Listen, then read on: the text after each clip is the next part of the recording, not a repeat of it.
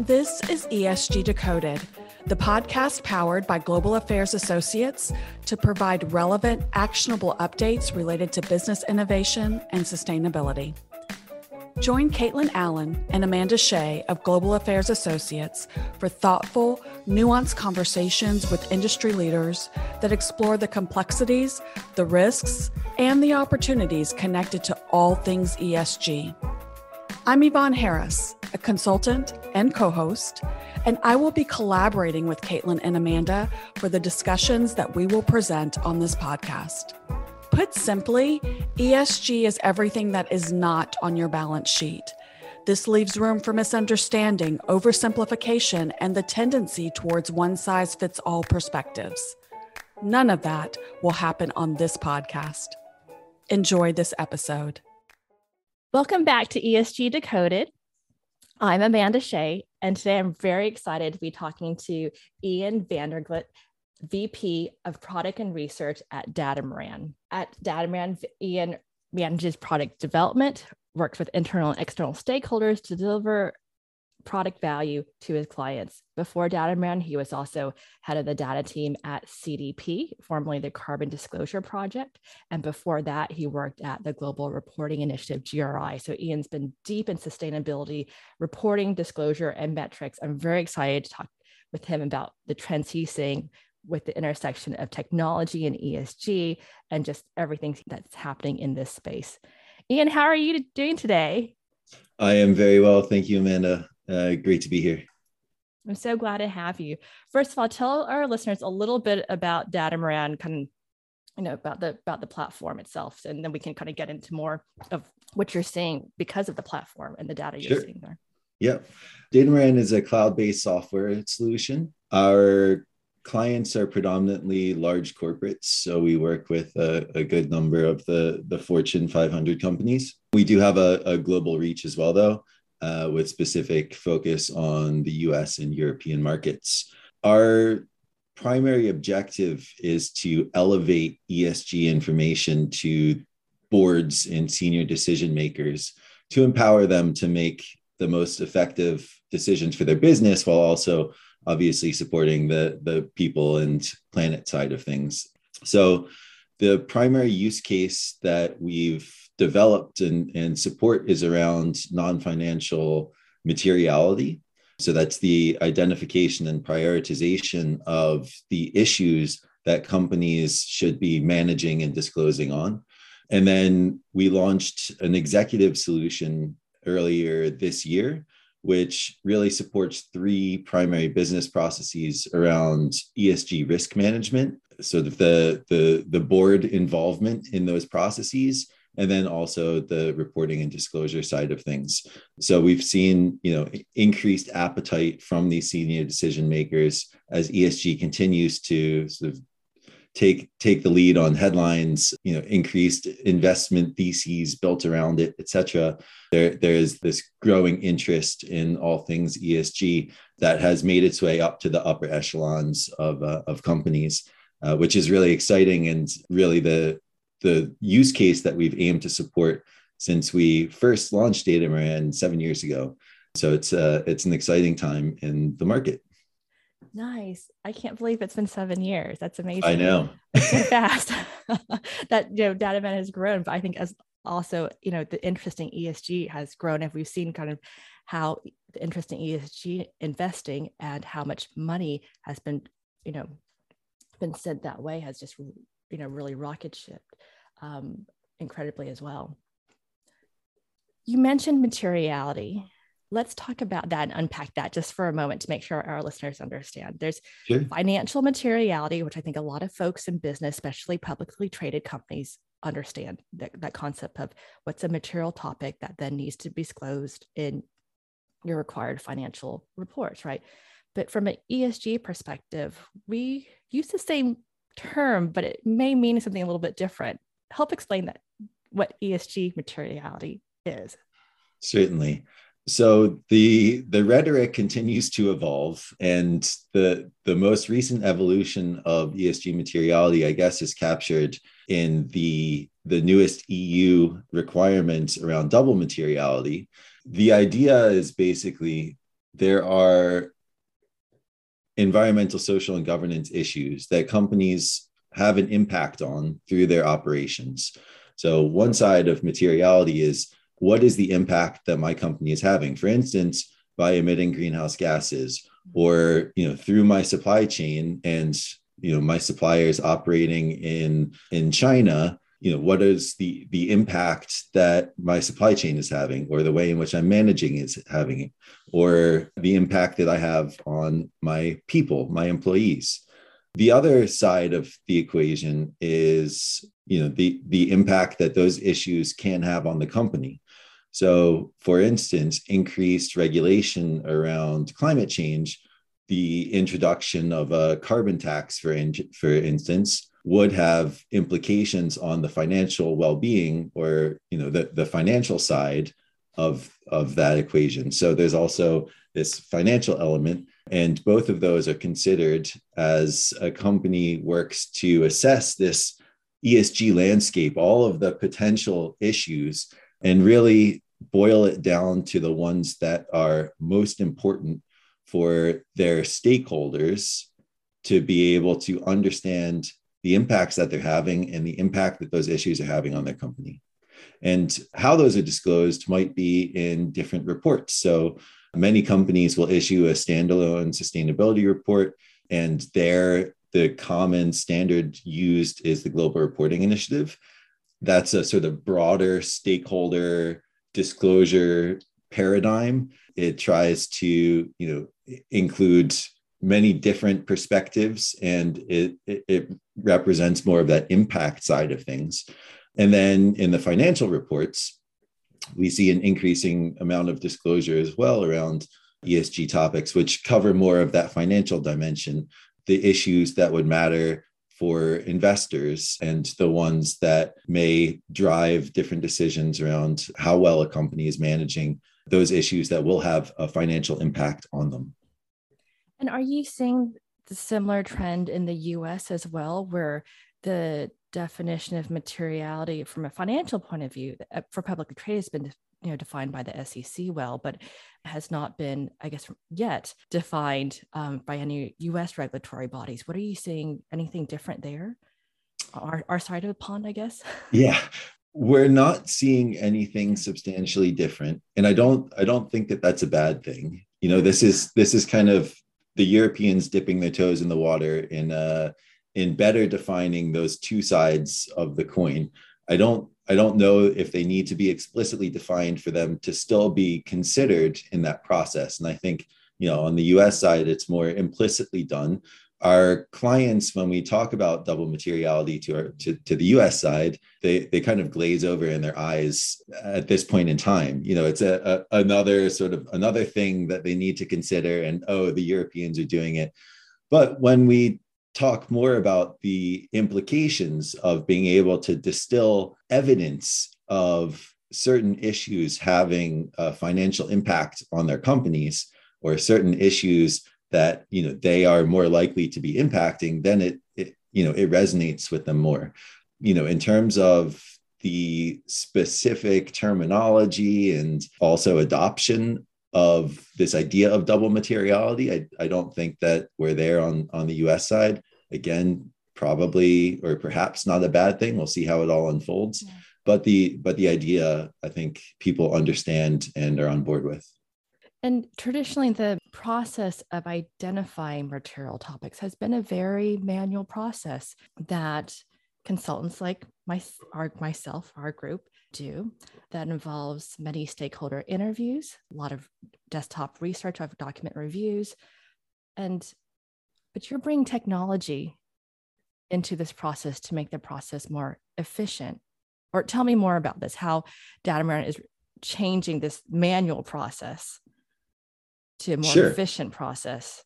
Yeah, so it is undoubtedly a very laborious undertaking, the traditional route, which, as you said, is requires a lot of time, a lot of conversations, and a lot of research to be able to scan that universe and zero in on that set of issues that are most important for the company.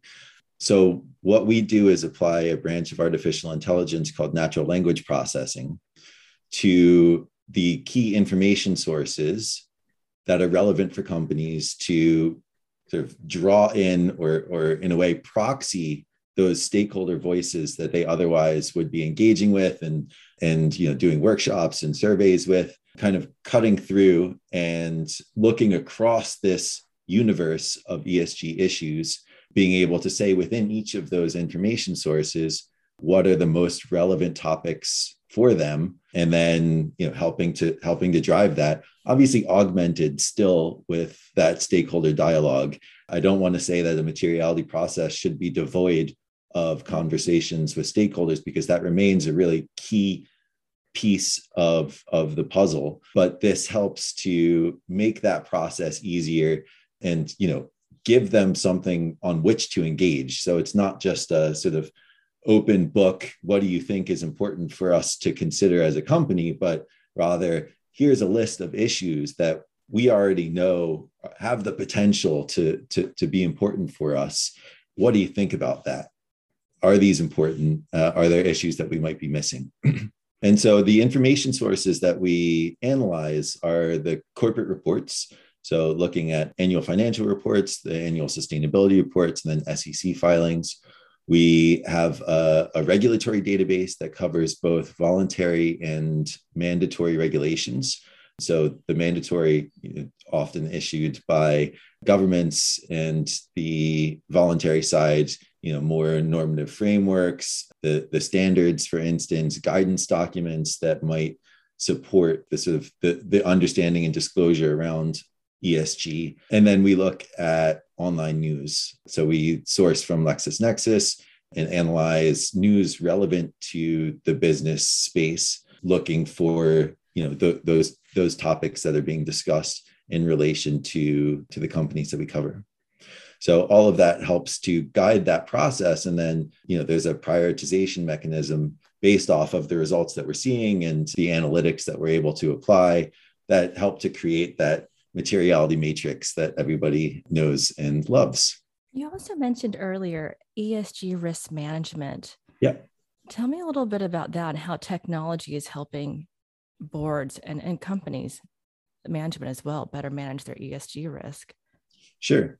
So, it's predicated on much the same idea, which is also that technology allows you to more frequently assess changes within that landscape. So historically, a materiality process was undertaken, let's say at best once every 2 years, at worst, maybe once every 5 years. But the reality is that these issues and the importance of these issues are very dynamic. And we've seen that come into play through this whole COVID fiasco that we've all been experiencing, how quickly a lot of these different ESG considerations might play out. Employee well-being, for instance, was probably not top of any disclosure agenda or ESG management agenda pre-COVID.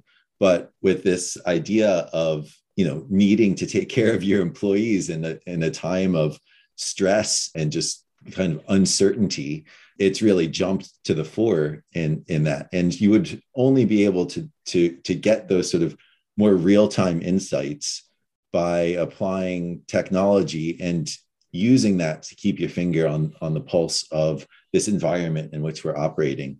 And so what we've done is kind of employed that more real-time analytics to be able to look at that landscape, how that landscape is changing, and what that might mean for risk management processes.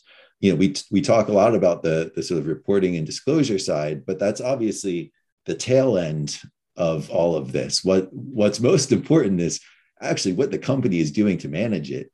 So, the identification, prioritization of issues is important, but then what they're actually doing about that is where it comes into play. And so that's the spin that we're trying to leverage. How do you then take that and apply that in your risk register? How do you elevate that so that senior decision makers are aware of what climate change, or something perhaps more obscure, what biodiversity might mean for your company, and the risks that and opportunities that those issues may present.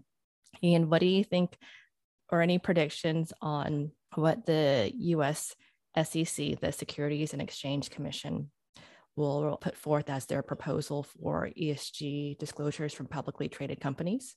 So we're awaiting any day now some further guidance on how the SEC is specifically going to suggest disclosure around climate change.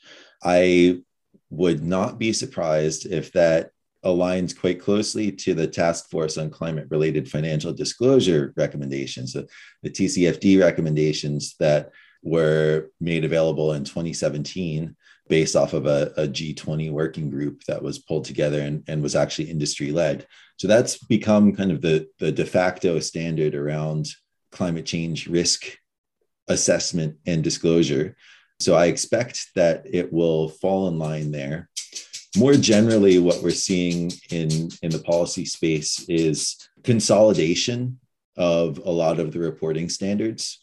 So recently, the IFRS Foundation has kind of taken in the Climate Disclosure Standards Board, and then the Value Reporting Foundation, which in itself was a recently created body comprised of the International Integrated Reporting Council and the Sustainability Accounting Standards Board, so the IIRC and SASB. So, all of this demonstrates a need in the market to reduce that acronym alphabet soup that we always talk about in the space, to have clear guidance for companies on what should be disclosed and how to disclose it. And what we'll also see, I think, is increased enforcement measures. A lot of the historic SEC guidance has been just that, guidance without much teeth behind it.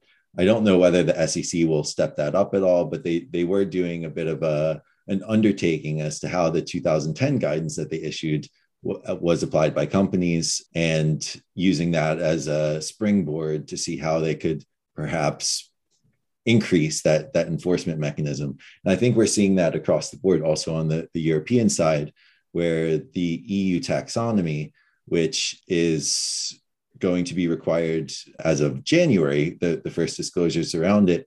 And it's a rundown of all of the green activities that a company undertakes. So companies themselves will be required to disclose the percentage of revenue and potentially CapEx and OpEx for their green activities. And then it relates to the financing side, because asset managers will be required to disclose the proportion of their funds that are aligned with those green activities based on the companies that are constituents to the fund.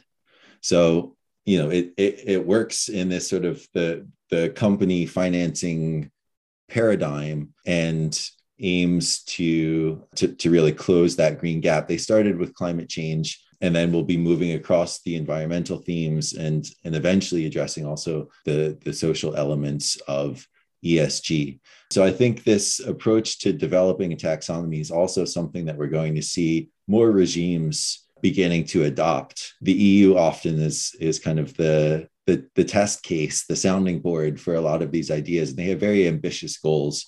So we'll see how that plays out. But I expect, if all goes according to plan, then we will also see that sort of proliferate in different areas around the world. What are you seeing, any trends in Asia? We hear a lot about the Singapore Stock Exchange, but I mean, they're still relatively small, but we hear about them. That's one that comes up most in my world. But what are you hearing or seeing out there? Yeah, I mean, a lot of the stock exchanges, there's the Sustainable Stock Exchange Initiative that was set up many years ago now.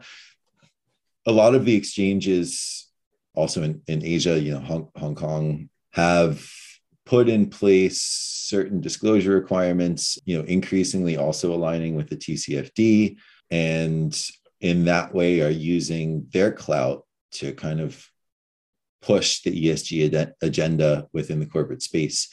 So I think we'll see that trend continuing.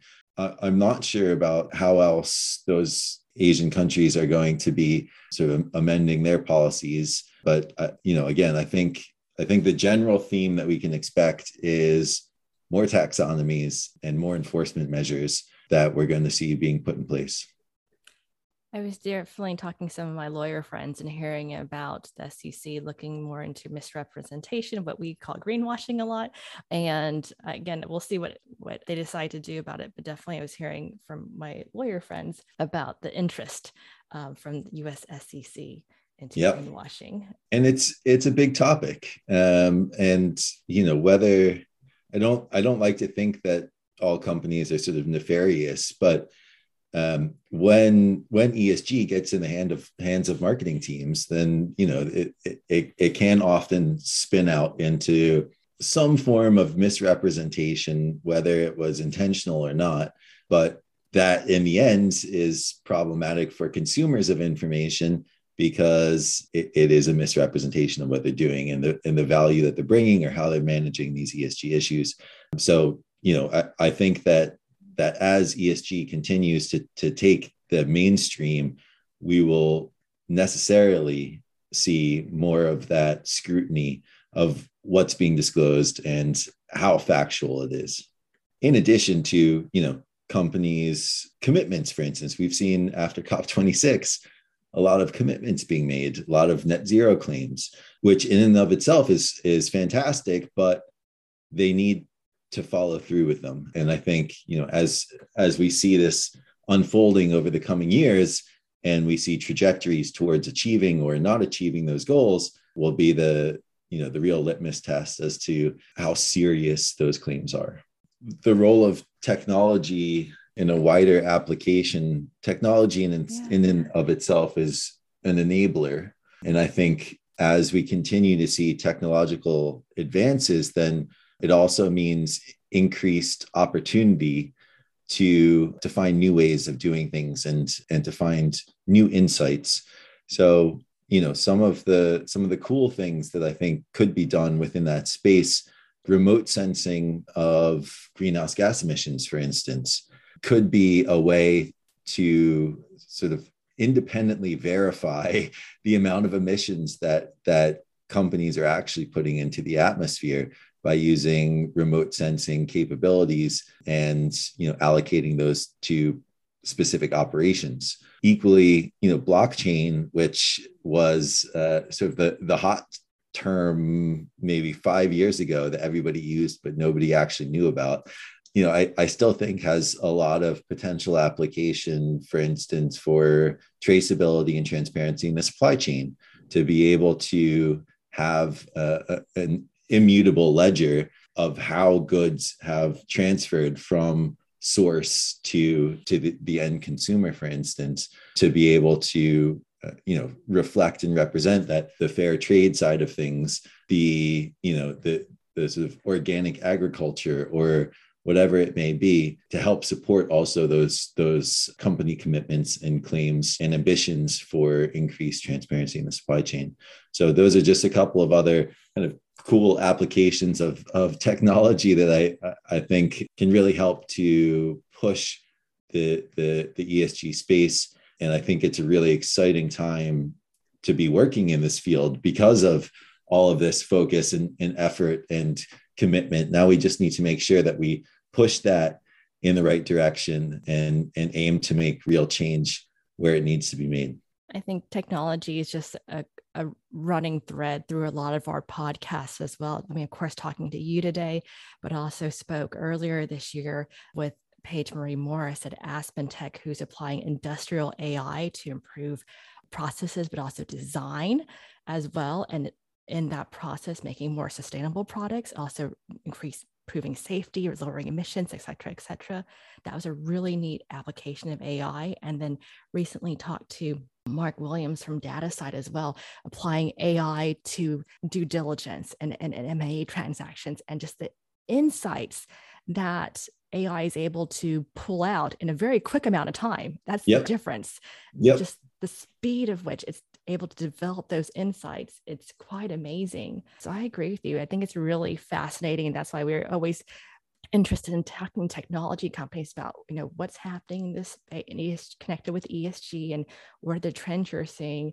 And like you said, on the blockchain side, I'm also looking forward, in addition to supply chain, which is my background, I'm also looking forward to seeing how can it be applied to carbon offsets, plastic credits, the whole, environmental commodities markets, let's say, especially if we're looking at potentially a carbon price in sometime in, the future. I think that'd be all really neat stuff. So absolutely. Unfortunately, I think it's a bit cost prohibitive at the moment, because you need to hire quite expensive consultants to help set everything up. But as we continue to grow and learn more and find these applications, then the market will undoubtedly find those solutions that really help to make a difference. And on the M&A side, we also have work with a couple of law firms on that due diligence piece. So, definitely a lot of interest in that as well. And, the application of artificial intelligence to help support that, make it easier, make it more efficient. So resonates. Okay, so then the only other hot topic in tech we didn't talk about is the metaverse, and where's the intersection of the metaverse and ESG? I have no idea. I'm just throwing it out there. Any idea? Yeah, no, we're just if we just plant a lot of trees in the metaverse, then that's basically offsetting our real world impact, right? Ian, thanks so much for joining me today. It's been really fun talking to you, and just really insightful to learn about what the trends you're seeing, and also, again, this convergence or intersection of technology and ESG. If people want to reach out to you, is the best way LinkedIn or some other way? LinkedIn or ian@datamoran.com. Just shoot me an email. Yeah, would love to connect with folks. All right. Thank you so much, Ian. Thank you, Amanda. Appreciate it. Thank you for listening to ESG Decoded. Subscribe to this podcast wherever you consume yours, and follow ESG Decoded and Global Affairs Associates across social media platforms. Until our next episode, take what you learned today to drive long-term value for your organization by doing good for people and for the planet.